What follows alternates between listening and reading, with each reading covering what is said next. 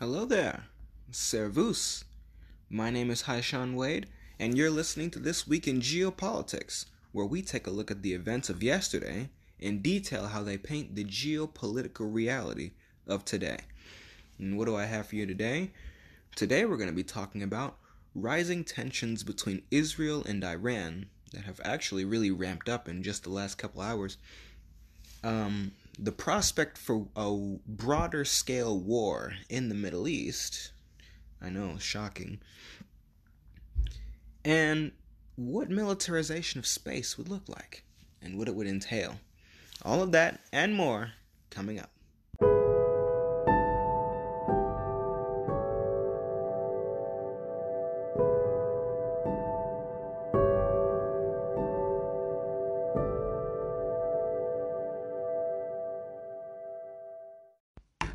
Alright, let's get into the rapid fire news. Okay, so this week, President Biden has held a virtual summit with the leaders of Japan, India, and Australia. They have collectively have been dubbed the Quad, and they likely talked about China, and they talked about a number of cooperation on other things. Well, they talked about cooperation on a number of other things. There we go. And probably the elephant in the room, which is China. And ahead of this meeting, China made a statement where it said that such summits shouldn't target third parties.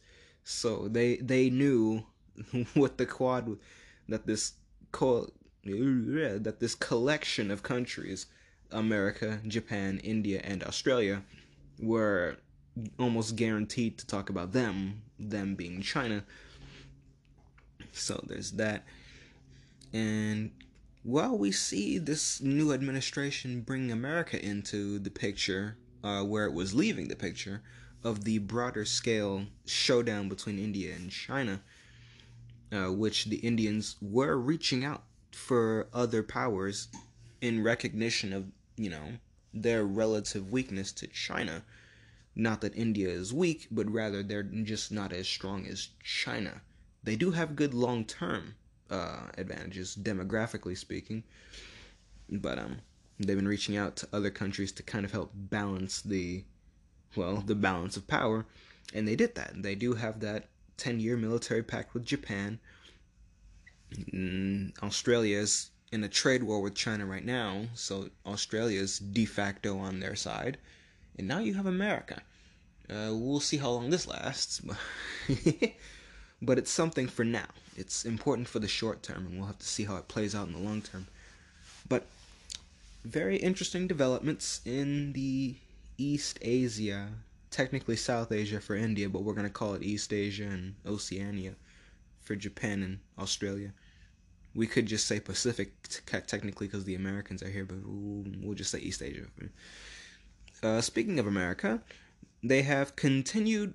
Well, I should say we have, but I don't like our foreign policy. Well, we have continued a push for sanctions on Nord Stream 2, the pipeline that is meant to deliver Russian natural gas straight from Russia to Germany via a pipeline that's supposed to be laid along the Baltic Sea bed. So like the floor of the Baltic Sea, the pipeline is supposed to be laid across, and it's going to deliver natural gas from Russia to Germany. The Russians have sailed a pipe-laying vessel all the way over from their Pacific coast. So that's quite the voyage he has undertaken to get to the Baltic Sea. But hey, at least the Suez is there, so the journey is shorter than having to go around Africa like they used to have to way back in the day. And I'm pretty sure Russia didn't even have a navy that far back in the day, but we're not even going to get into that. So they went through all of this to get Nord Stream 2 passed. The Germans themselves have been surprisingly resilient and, persistent in their desire for Nord Stream 2, much to the dismay of America's foreign policy chiefs, which I am not a part of. We already know what my foreign policy would be. We already know it would also be superior, but we're not going to talk about it. But yeah, America, in light of that, has continued its push for sanctions on Nord Stream 2, which this time around they've threatened more overtly that Germany too would be included in that, instead of just being a purely anti-Russian tool. They've included Germany in the, open, condemnation of the pipeline, rather than condemning Russia and then you screw Germany, in the fine print, which I'm sure they would have done. But there's that. America has also reached the 100 million vaccinations mark, which, due to the Johnson and Johnson's vaccine, is likely to be more accurate. Well, it's likely to more accurately reflect the number of people who've actually been vaccinated, rather than being double what the real figures are. Because before, all the other shots that are not Johnson and Johnson, those are 2-shot vaccines where you have to get it, you come back like a month later or some time period afterwards, and then you get the second shot. There was even an instance where someone faked being a different person so they could get their second shot faster. You got you gotta love people's responses to crises. When they're not the government, the government response to crisis is always a calamity. Unless you're Sweden or South Dakota, in which case the government response is to pretend that there is no crisis and somehow do better. But anyway, the world is being vaccinated, so we can probably expect, I wouldn't say a return to normal, because really, truthfully, we could return to normal tomorrow if we really wanted it to, but governments don't seem intent on doing that. They seem more intent on introducing vaccine papers that you have to show before you can, get transportation to other areas, even within your own country. So that's not normal. So I guess it's part in line with the broader push around the world for border security, but I think it's a bit much. Especially given the very wide applications of such a tool, namely for authoritarianism. But we'll have to see how this all plays out and who actually does go along with it and who doesn't, because I'd imagine the people that don't will either get backlash from their citizenry or could prosper because of the lack of restrictions. We talked about how Greece was openly stating that they are open to British tourists, in spite of the EU pushing an anti-British stance with regards to immigration and even just travel. So there's that. Lots of problems for the EU we talked about before. We're going to try to take a break from the EU. Seems like every week I dedicate a segment to talking about just how bad it keeps getting for them. But we're gonna put the EU down. All right, we're gonna put the drug down, and we're gonna talk about the rest of the world. And I was thinking about getting to Nigeria. I think I might dedicate a segment in the next episode to some African and maybe even South American nations. Well, we'll have to see if we can scrape together something. But we have Africa brought in a broader sense later this episode. I'll be talking about with regards to a rise in militancy that is most evident, I believe, in Africa, which is largely ignored though. But I believe it could have impacts beyond the continent. So I'll be talking about it later this episode. And maybe we'll talk about a specific country on the continent in future episodes. I do like moving around the planet, because it's always, as I have found in these couple weeks that I've been doing this podcast, it's always the little things that pop up and take you by storm, or take the world by storm. Like 2 countries in the Caucasus that suddenly start fighting again, and you make your first episode on them. I wonder what those 2 countries could be. But nevertheless, speaking of South America, actually, the former Bolivian president, Janine Áñez, there we go. She has accused the returning president, Evo Morales, who was previously ousted. She has accused him of political persecution, This comes in light of officials of her administration being arrested to be tried on counts of terrorism and sedition for causing a violent riot that was attributed to Morales' previous resignation. Now, Janine has said that the police are trying to arrest her. This in spite of, apparently there were police guarding her house that were not trying to arrest her. We'll have to see how it plays out because, not all police are the same.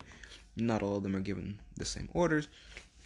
Maybe their headquarters is just debating whether or not to actually go through with the arrest. But we'll have to see how that goes and how things play out there. Although, I'll admit, South America is very, very insulated on the geopolitical stage due to where it is and how far removed it is from everyone else.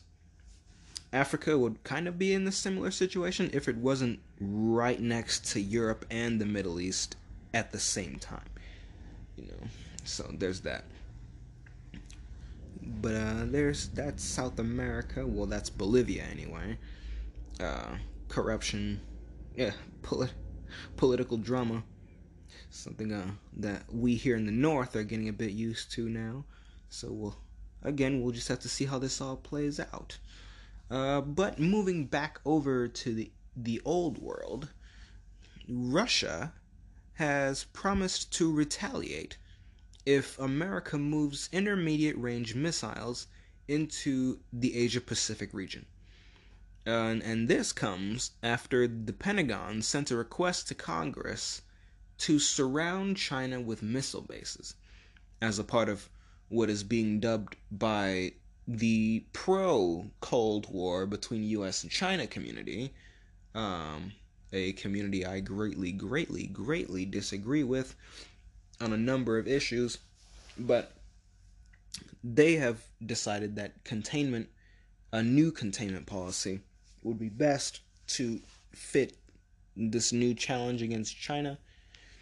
And I guess this is kind of like their first draft of surrounding China with missile bases, because you can't really like take away their economic partners, at least not right now. So you surround them with missiles instead.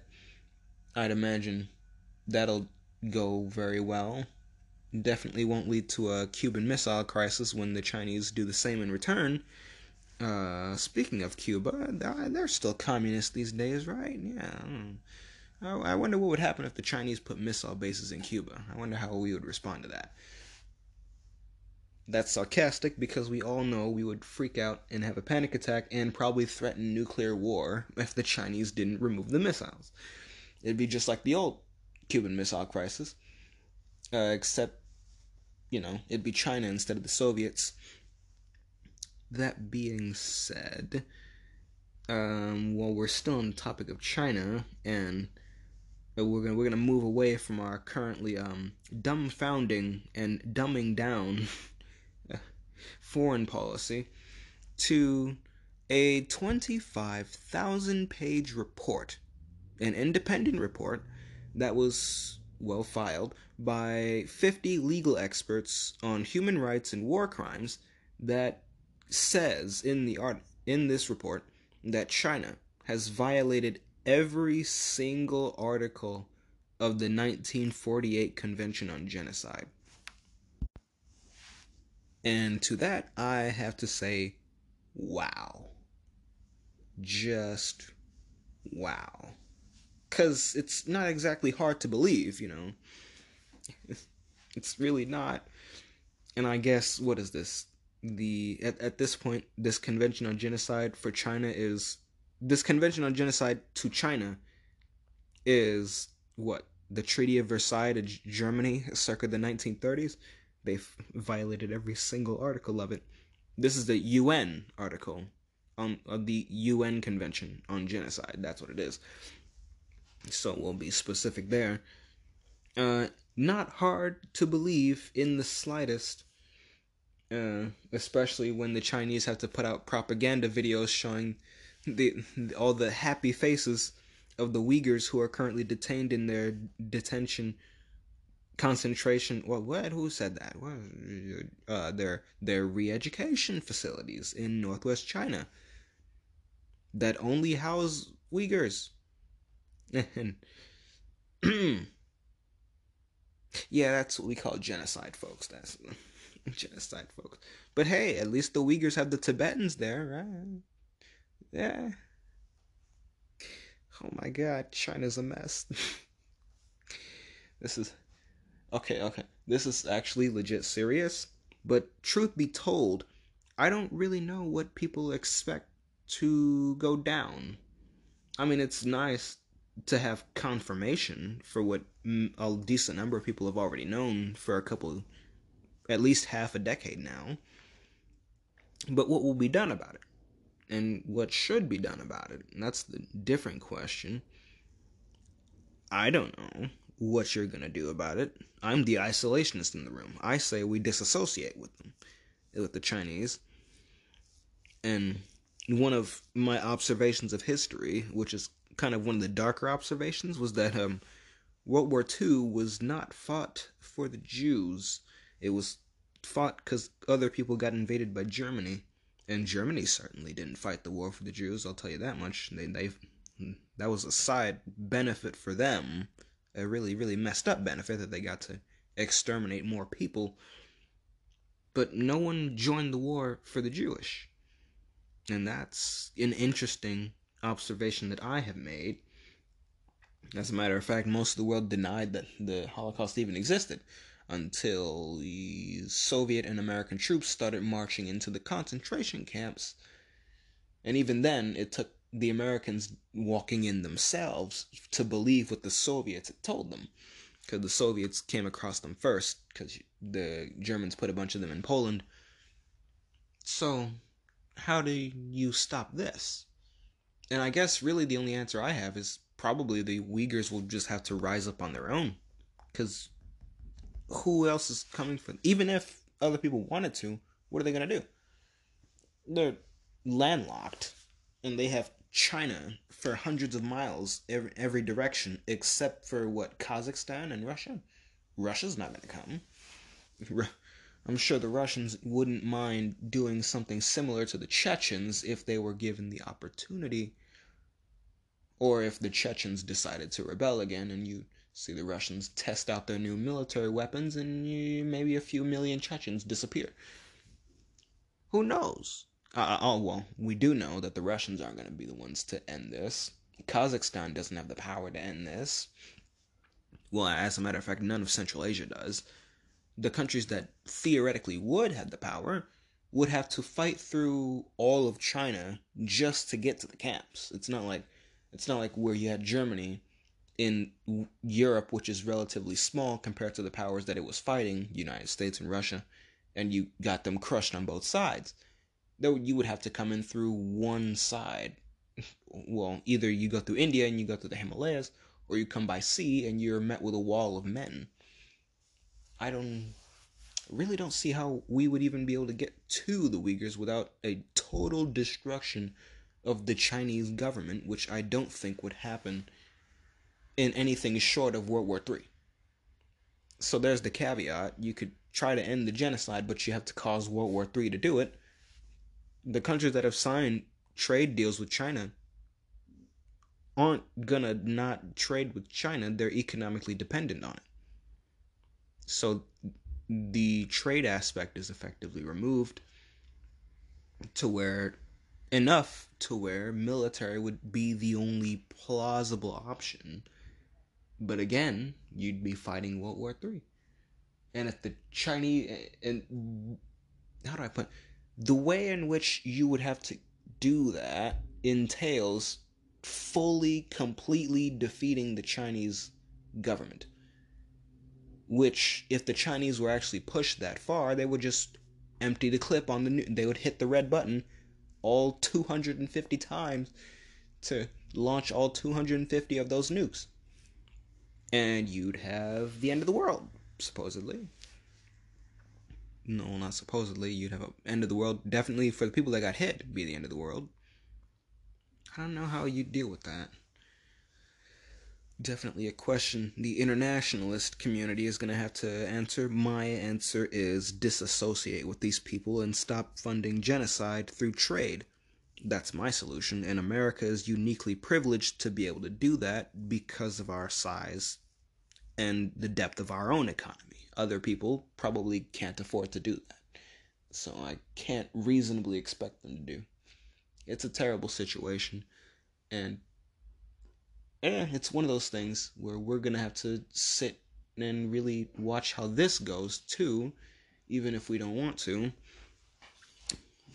But on a more positive note, though, scientists have found a second person, a woman in Argentina, who has a natural immunity to the adverse effects of HIV.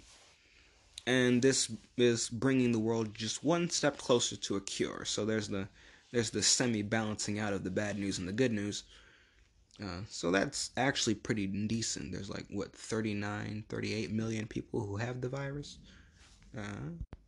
worldwide. So, pretty good. Very, very good. Mexico has begun ramping up immigration raids as record numbers of people are trying to reach the U.S. border. They're moving through Mexico to do so. And under the Trump administration, Trump worked with Mexico to curb immigration because Mexico actually doesn't like it when people walk through their country illegally to get to the United States illegally. So, effectively, what Trump did was he gave them the green light to police their own border. And we're going to see raids. We're probably going to see lots of raids because there's lots and lots of people. And there's not too much that America is probably going to do about that. Namely because the detention facilities at the border are overflowing right now. Either that or they'll do something and make the problem worse. We'll have to see how that plays out. A whole lot needs to be played out. We're kind of early on some of these. Well, early enough. I'm not going to say we're early. But another story here. We have 27 Nigerian soldiers and 10 militiamen. That's 27 soldiers plus 10 militiamen. So not me breaking the number down. They have been killed over a 4-day period, which started from Wednesday and onward. They were killed by Islamist attacks, which have been claimed by the Islamic State of West Africa province.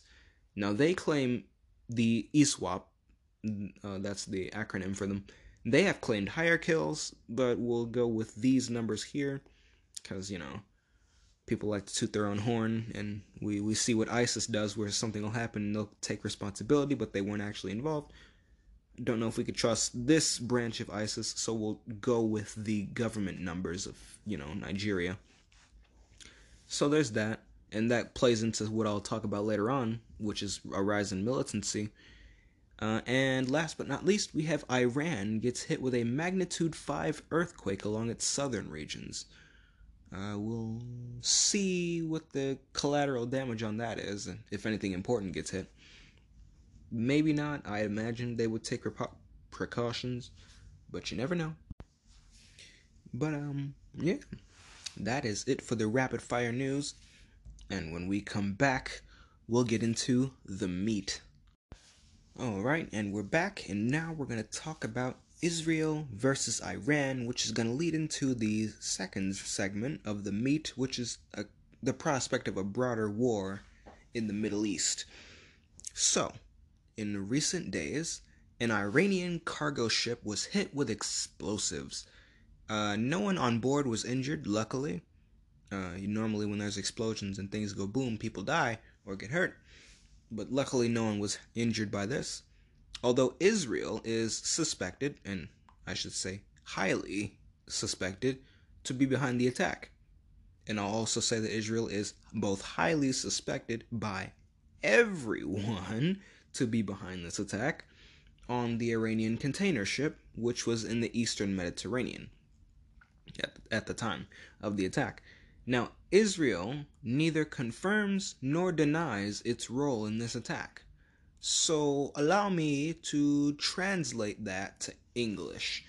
You see, that is geopolitics for we did it, but we don't feel like saying it right now.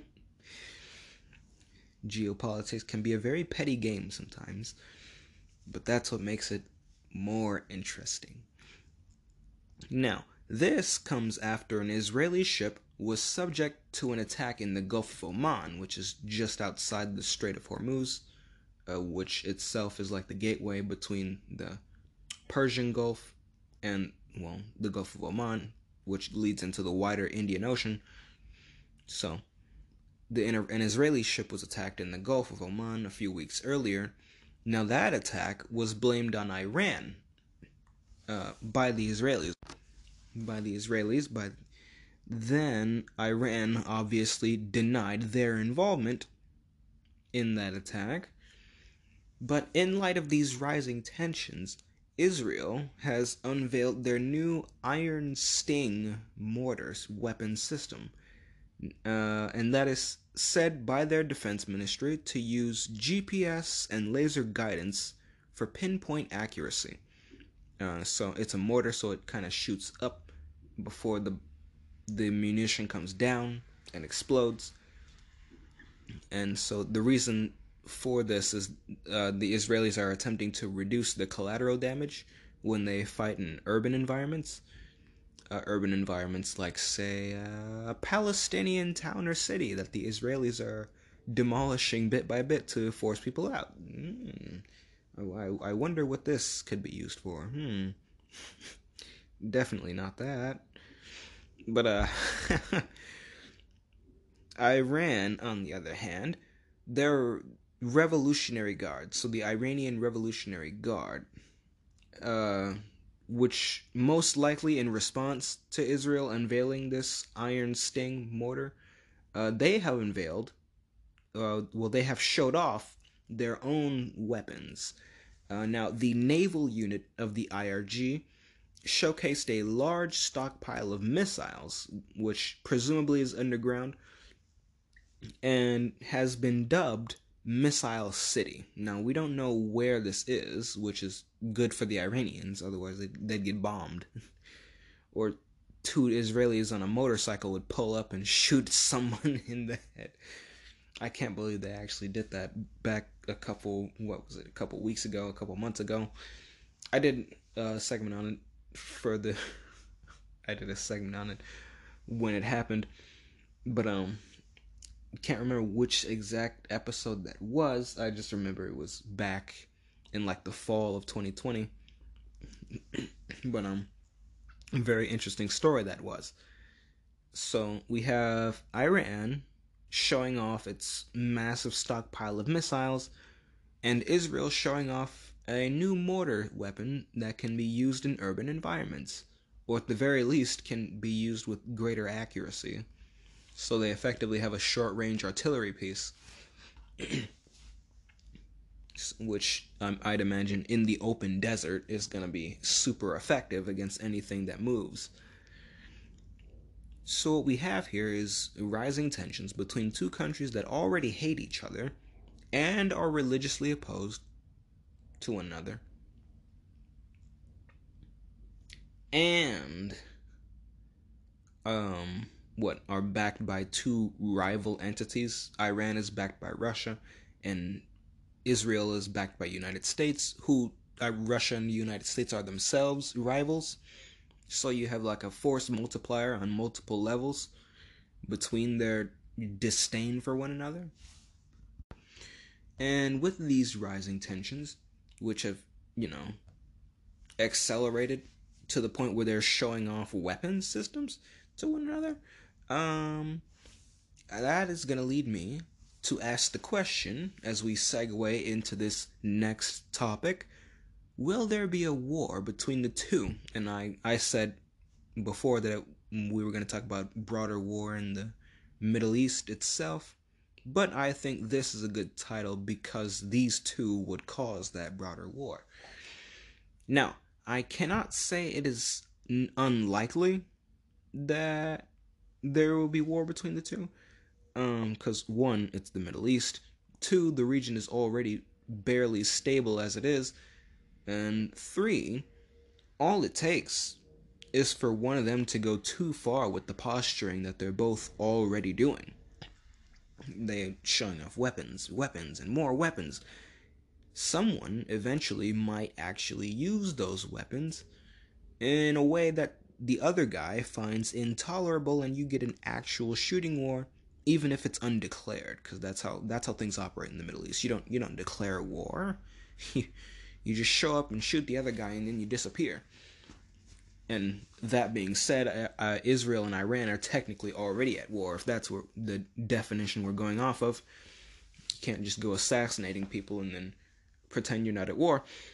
So technically, we could say that the two are already at war.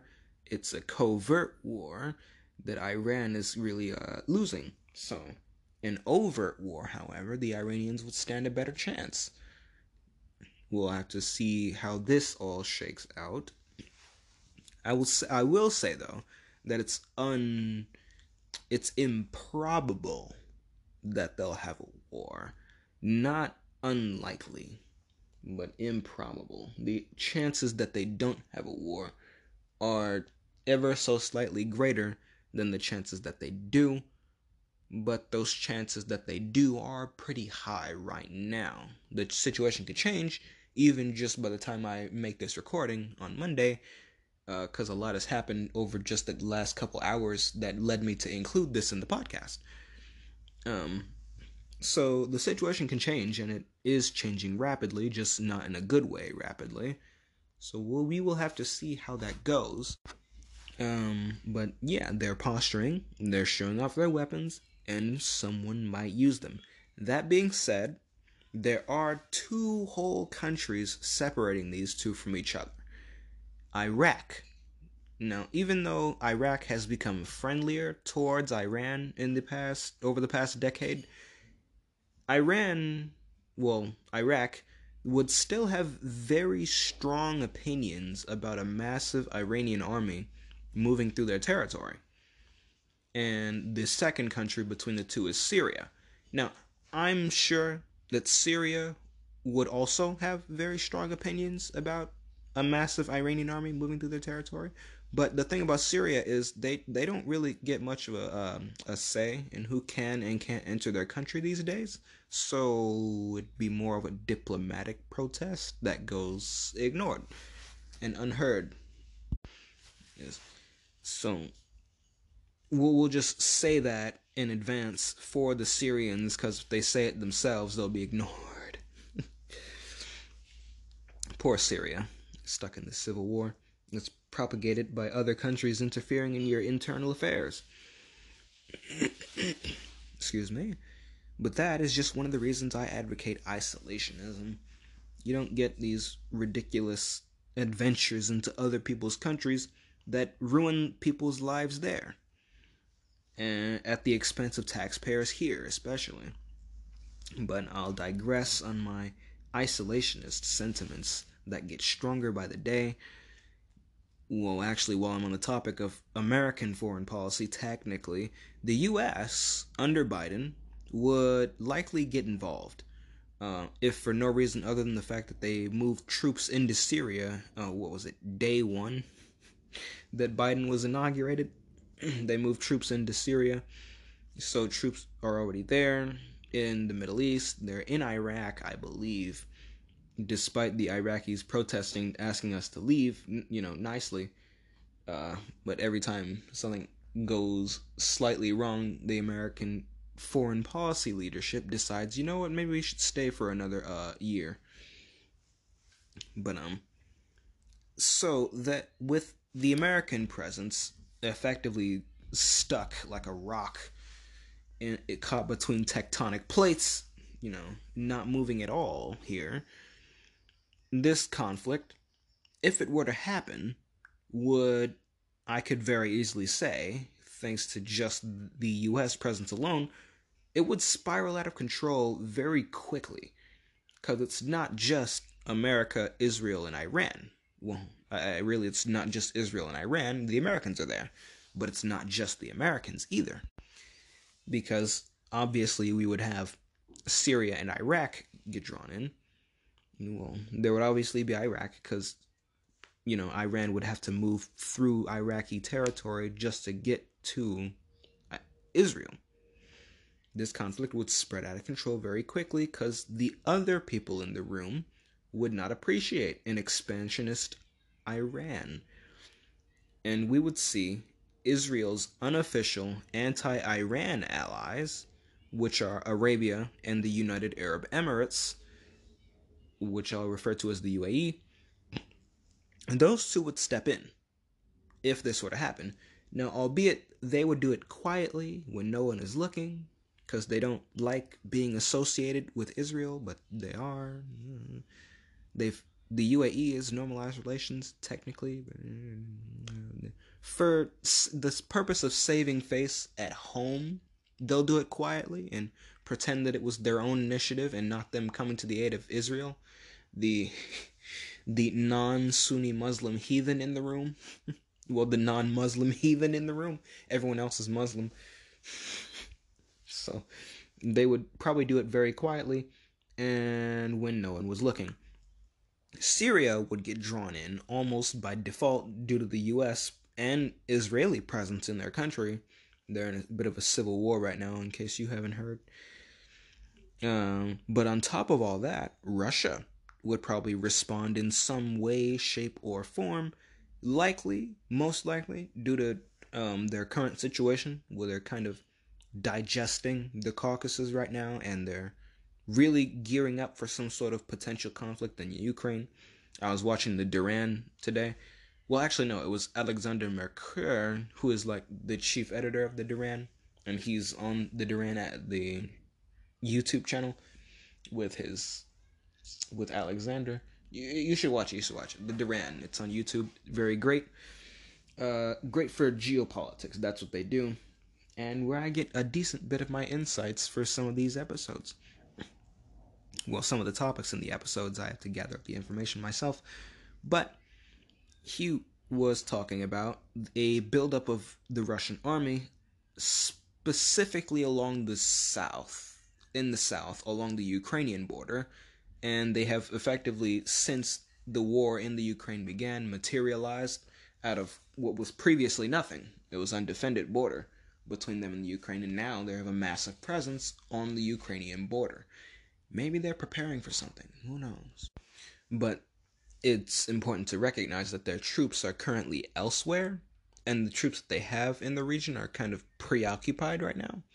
So their army is preoccupied, and which leads me to believe that Russia would probably respond indirectly rather than directly.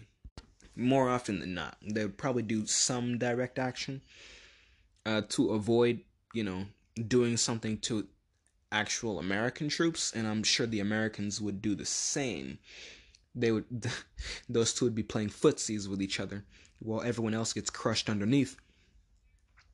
And the Russians would probably give massive sale. Let me come back. The Russians would probably respond through massive arms sales to the Syrian government under al-Assad and Iran, whom they are both friendly towards Russia and Russia friendly towards them. And I would add to that, they would also do arms sales towards any militant group in the region who is consistently hostile towards the US-Israeli coalition. So that automatically includes Hezbollah, that automatically includes the Palestinians, and any other group they can find and get their hands on. Probably somebody involved in the Lebanese civil war, which we won't even talk about until it's done, when we can, maybe get a good view of what in tarnation is going on there. But we have this belt of destabilization ranging from the western regions of Iraq straight west to the coastline of Lebanon, who is in a civil war along with Syria. We would see the Russians again backing anybody in the region who was willing to shoot at either the US, Israel, or the Peninsula Shield members, Arabia, the UAE, and anyone else who decides to step in against Iran and Syria by default. Oil prices, as a result of this, would skyrocket probably in days, all right? Or at the very least over the course of a couple months, because no one's oil would be safe. No one's oil, except for the two countries that aren't actually in the Middle East. Those two countries being Russia and America. And wouldn't you know that those two are, they just so happen to both be net exporters of oil. So, and that really changed my perspective towards the end of putting this together. Not that what I've laid out before wouldn't happen in the event of a war.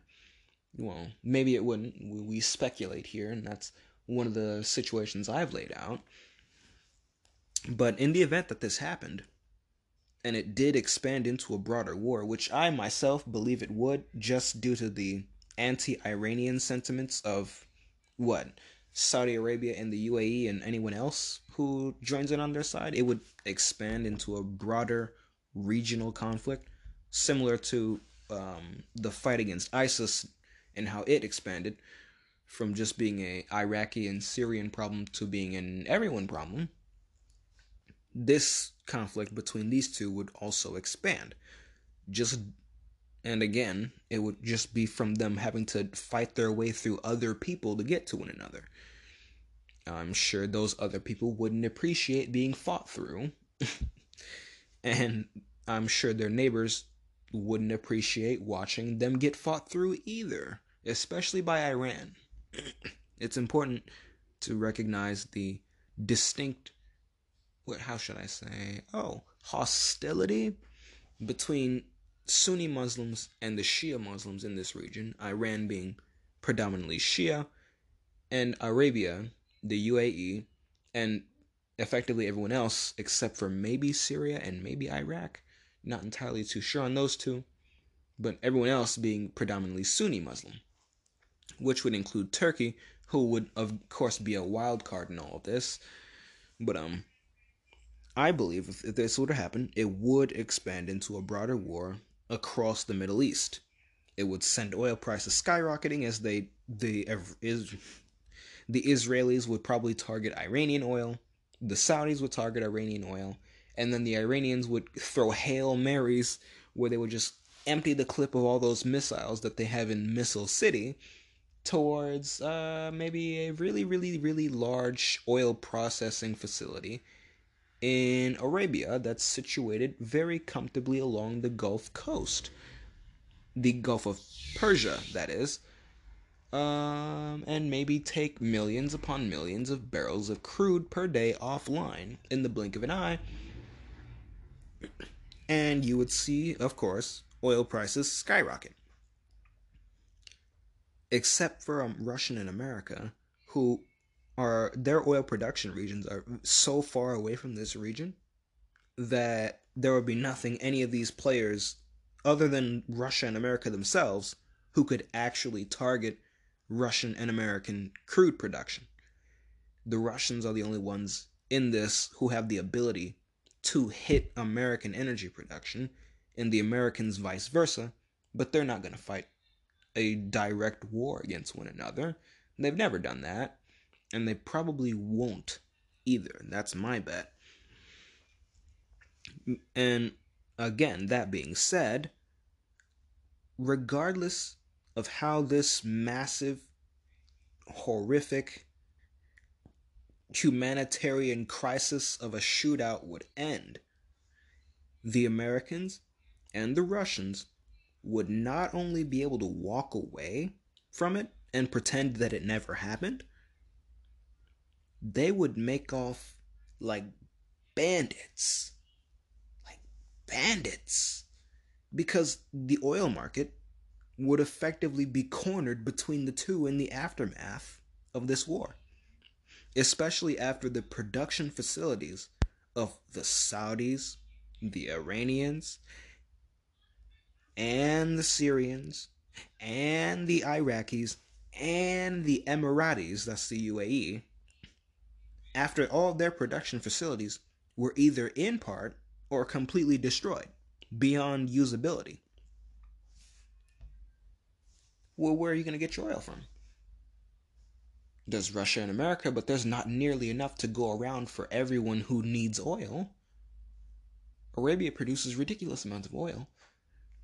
Iraq crude, gone. Syrian crude, gone. Arabian crude, heavily damaged. UAE, gone. Where are you going to get your oil from? Norway? Venezuela? Oh, that's not an option. There's not enough oil to go around. Oil prices would skyrocket. The Americans or the Russians would see their bank account shoot up. The Americans might actually get out of debt for once. That's, they would just walk away and pretend it never happened. They might actually see eye to eye for once in what, a century? It would be horrific for everyone except for these two. Like, I can't stress enough how unfair the advantages America and Russia would have in the event of a broader scale war caused by Iran and Israel going to war. And it's not like the Russians couldn't get there. They have control of the Caucasus. They have thousands of peacekeepers there keeping control of the situation. In fact, if something were to happen in the Middle East, especially in the event that Iran and Israel and US started moving through Iraq and Syria to get to one another, the Russians would probably put more troops on the Armenian and Azerbaijani border with Syria and Iraq. Well, really it would be more of, what is it, just Iraq and Turkey and maybe Iran? I'm not entirely sure on how that border. I know there's not that many countries that actually border them, but I would imagine they would use it as an excuse to put more troops there, and with reason. What are you gonna say? No. I'm sure the Armenians and the Azerbaijanis can't, and if they do, well, you won't hear from those people anymore. You would. Oh my goodness! It's just so wow, just so wow. What would happen if these two countries were to actually get at each other? But we'll use that as a segue, a very bad segue into the next topic, which is the potential of space to be the battleground of the great powers. We're just gonna walk away from that mess of the Middle East just like America and Russia would in the situation I've laid out, well, the scenario I laid out, and we're gonna go talk about something different. We're gonna talk about space. And now, the reason we're talking about space right now is because France, this week, has held, well, France last week, because this is Monday, you know what I mean. France held a military exercise in space to test its ability to defend French satellites. The US Space Force, along with the German space agencies, also participated in these exercises. So, you have America, France, and Germany all getting in on the good stuff with regards to defending satellites, or at the very least seeing what they're capable of when it comes to defending satellites. And I'd imagine it's probably defending satellites from something they can imagine right now, which when war actually comes around, you're going to get hit with things you didn't expect. But I believe this is a pretty good starting point, just seeing what you're able to do up there, because you're going to be limited, especially with current technology. Now, the French defense minister has stated before, I believe it was before this exercise happened, about a year ago, if I'm not mistaken, he said that our allies and our adversaries are militarizing space. He then went on to say, we should do something about it. We should be prepared. Something along those lines. And I'd imagine France probably doesn't want to get Germanied from space this time. whenever that comes around. And speaking of which, they have decided that they're going to expand their space command. They have committed themselves to expanding their space command to around 500 members by 2025. And this little topic has led me to speculate on what militarized space would look like. Now, some say that it's already militarized via GPS, which itself was designed to help nuclear missiles find their targets. And the most notable person who believes this that I can think of would be George Friedman. But that aside, we're going to put the technicalities aside for the sake of speculation, of course. But that leads me to ask, what would it look like really? Now, of course, we can only imagine so much with the technology we have available to us. People back in 1900 thought we would have battleships that could roll around on land in 2000, but we don't have those. We have tanks, but those aren't battleships. So we can still have fun speculating. What would it look like? Now, I don't imagine space cruisers and destroyers just yet. But maybe shuttles that have drone swarms in their cargo bay rather than food and water. We could see stockpiled rockets kept in underground missile silos that can be launched in the event of war, and they're meant to block enemy satellites from giving or receiving communications. Or maybe you just use that same missile to destroy the enemy satellite instead. Whichever is cheaper, I'd imagine.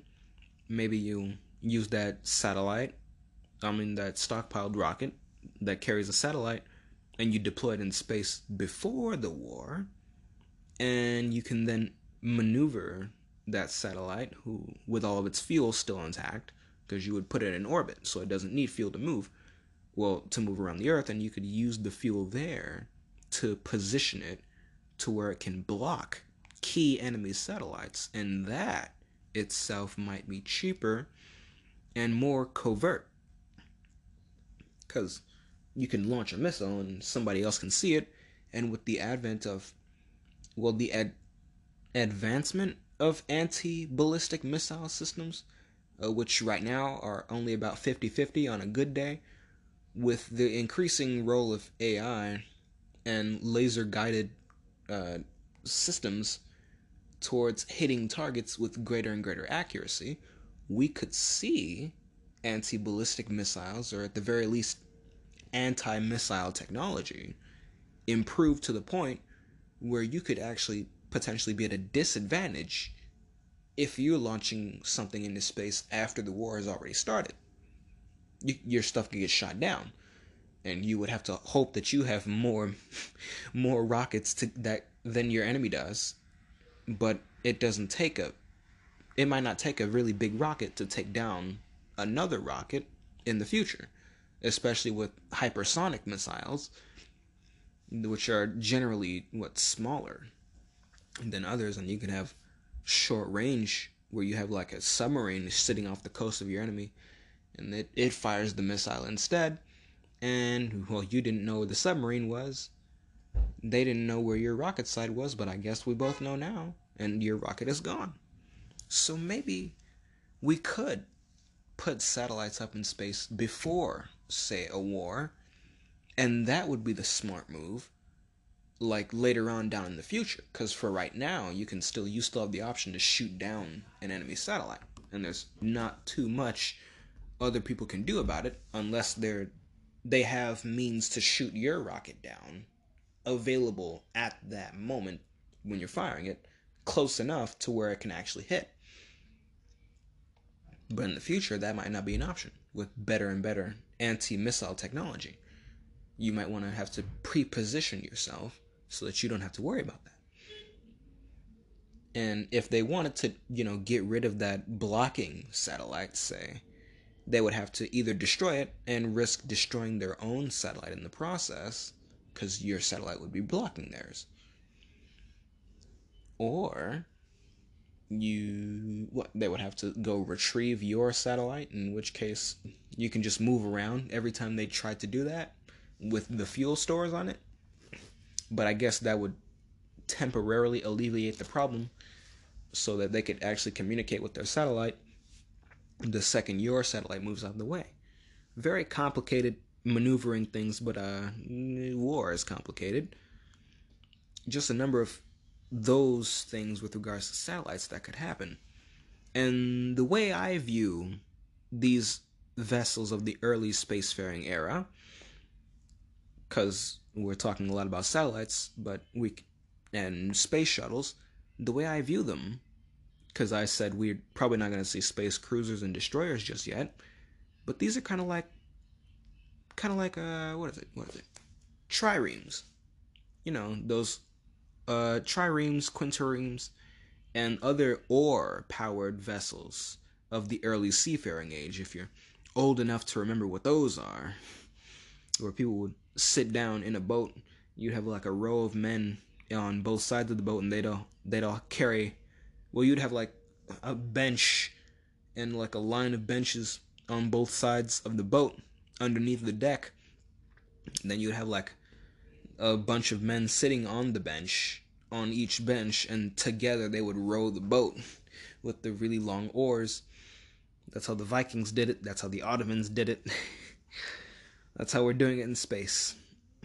Well, not with oars, but like the propulsion capability is similar, I'd imagine, compared to what we might get in the future. So that's kind of where we are. We're at the trireme phase of early space travel, and therefore the trireme phase of early space warfare. We're limited in the range and the firepower of what we're capable of bringing up there, but still capable of causing trouble if used correctly. Now, only time and truthfully probably war will tell what correctly actually means for space weaponry. But what I would say that countries can't invest too much into space unless they have relatively secure borders. And I would like to use this opportunity to think back to a concept that I coined way back in, I think, one of the first 10 episodes I did on the podcast. This thing that I called the architects of cyberpower. And this is referencing Victor Davis Hanson's video series on the Second World Wars, the video series he did with Hillsdale College, where he talked about the interwar period, which is between World War I and World War II, and even World War II itself. But specifically when he was talking about the interwar period, he talked about what he called the architects of air power. Now, these were people who believed that air power would trump everything, and you needed only air power, and that was going to win you the day. And he pointed out something that ultimately proved being obvious in, the war itself, which is that nobody lives in the air. People live on the ground. You can use air power to make things safer for, operations on the ground, or even safer for operations at sea, as we learned in World War II as well. But you can't occupy a city or a piece of land with air power. You need boots on the ground. And so I see today similar, yet slightly different, arguments in favor of, say, cyber power and information warfare, and which I have coined cyber power. Well, I haven't coined it as cyber power, but I have coined the people who talk about it trumping everything else as being the architects of cyber power. I have coined that one. And we see these architects of cyber power talking about how you just hack your enemy and that's it. You just ruin their banking sector. You ruin their finances and that's it. But you can create chaos doing that, but you can't necessarily occupy. You can't occupy a piece of land with that. You can use information warfare and get other people to occupy it for you, but even then, they themselves have to have ground forces in order to do that. So even then, we're relying on ground forces. And if your goal is to defeat the enemy and not to create a bigger problem that spirals back at you in a catastrophic way, then you're probably going to want to occupy territory. And for that, you need ground forces. But you can use cyber for great means to an end for defending the integrity of the other zones of warfare. Your land forces, your navies, your air force, all of which are increasingly more dependent on technology these days. Just like how controlling the skies made ships and land forces safer, controlling cyberspace would make both your planes, well, it would make your land forces and your naval forces and then your air forces on top of that safer. It's kind of like the ultimate high ground. There we go. Space is the ultimate high ground, and cyberspace is the ultimate. Cyberspace is the ultimate high ground. There we go. Because space itself is impossible without computer technology. You're not going to get there with sticks and stones. But space would secure the air secures the land and sea. But cyberspace would secure space. And I guess you would need secure space in order for cyberspace. Yeah, they're up there. They're up there together. But you would need control over cyberspace to make everything else safer. But you would still need other branches. Maybe you can spec specifically into cyber and then an army, or a cyber and then into, say, your navy and an air wing with a small army, or maybe you're landlocked and you just go cyber and an army, and an air force. Maybe you go cyber and almost entirely air force, and then you have a small army. You're going to need the army, otherwise someone's just going to walk into your territory. Eventually they'll shoot down all of your other assets, and what then? So that's the problem that I note with, say, cyber warfare exclusivity, because the obvious thing here would be to point out that people don't live in cyberspace. They don't live in space either, at least not yet. People live on the ground. So if you want to affect those people, you're going to need to probably get to them some way, shape, or form, because there's going to be contingents of people that see through what you're doing, and eventually they'll be able to point things out very effectively, because people learn. Or at the very least, they can train an AI to do that. So even then, they can just hack you back. So what happens if your computer systems go down? Well, cyber power can't repair a computer. You need a person for that. So you need the army. You always need the army, at least for now. Maybe you can build a robot for that in the future, but you need the army. And you'll probably need security in the ultimate high grounds of space and cyberspace. And I'll end that.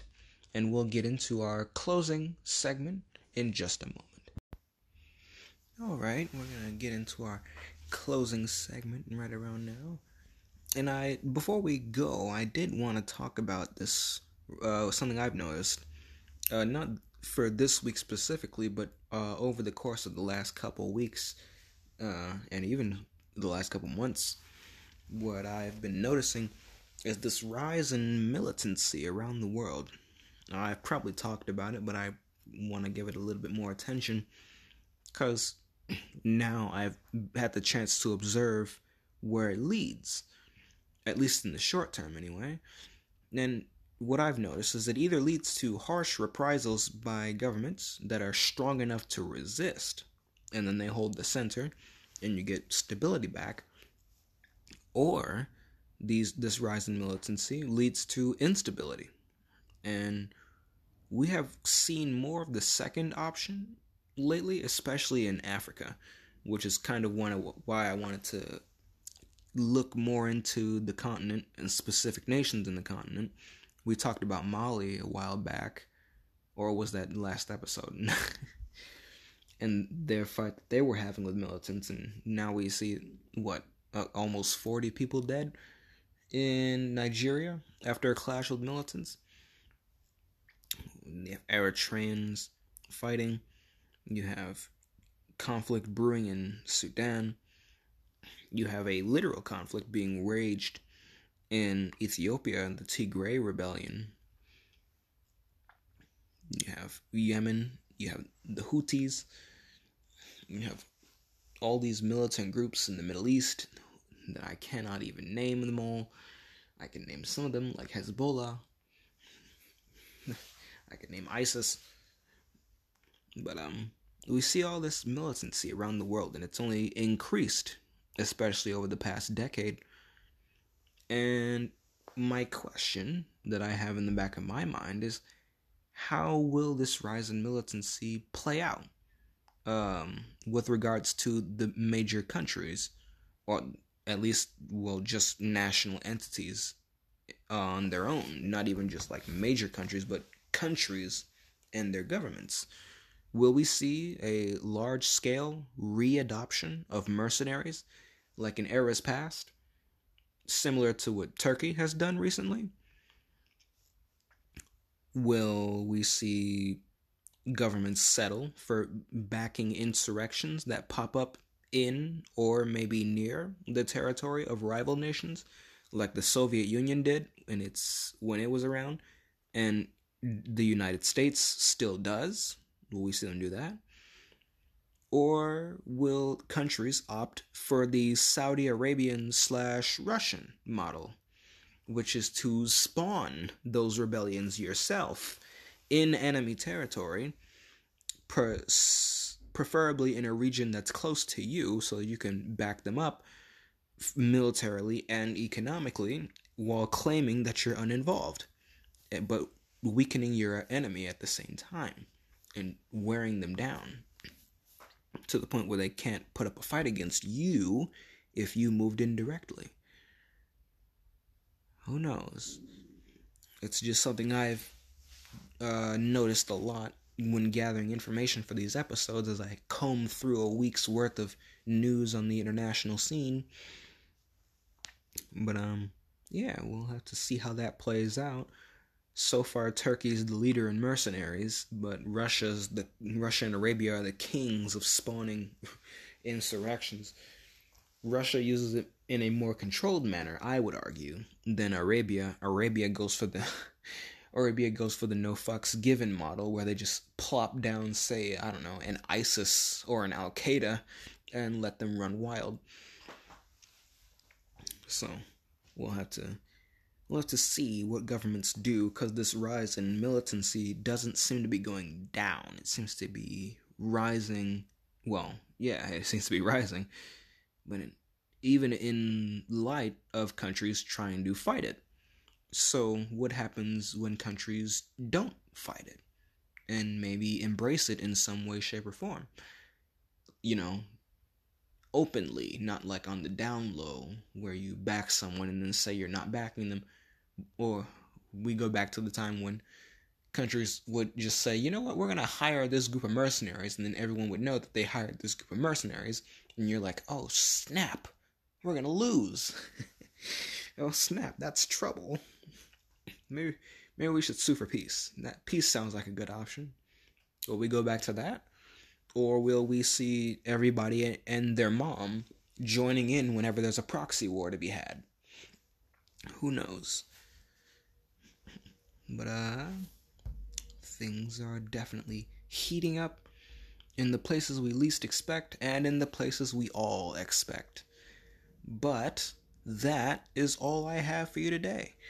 Now, I do hope you've enjoyed today's broadcast and my geopolitical podcast. It's a bit of a longer episode, but I'm delivering this one late, so I guess it's compensation. But the world, like my recent schedule, is changing. I'm still on Mondays. Don't worry. The world is changing, and we're going to have fun watching it together, Hope you're not in the Middle East if any of what I've said goes down. I pray to God that you're safe. And together, we're going to watch the world change. Now, I have been your host, Haishan Wade, and you've been listening to This Week in Geopolitics. So till we meet again next Monday, Servus.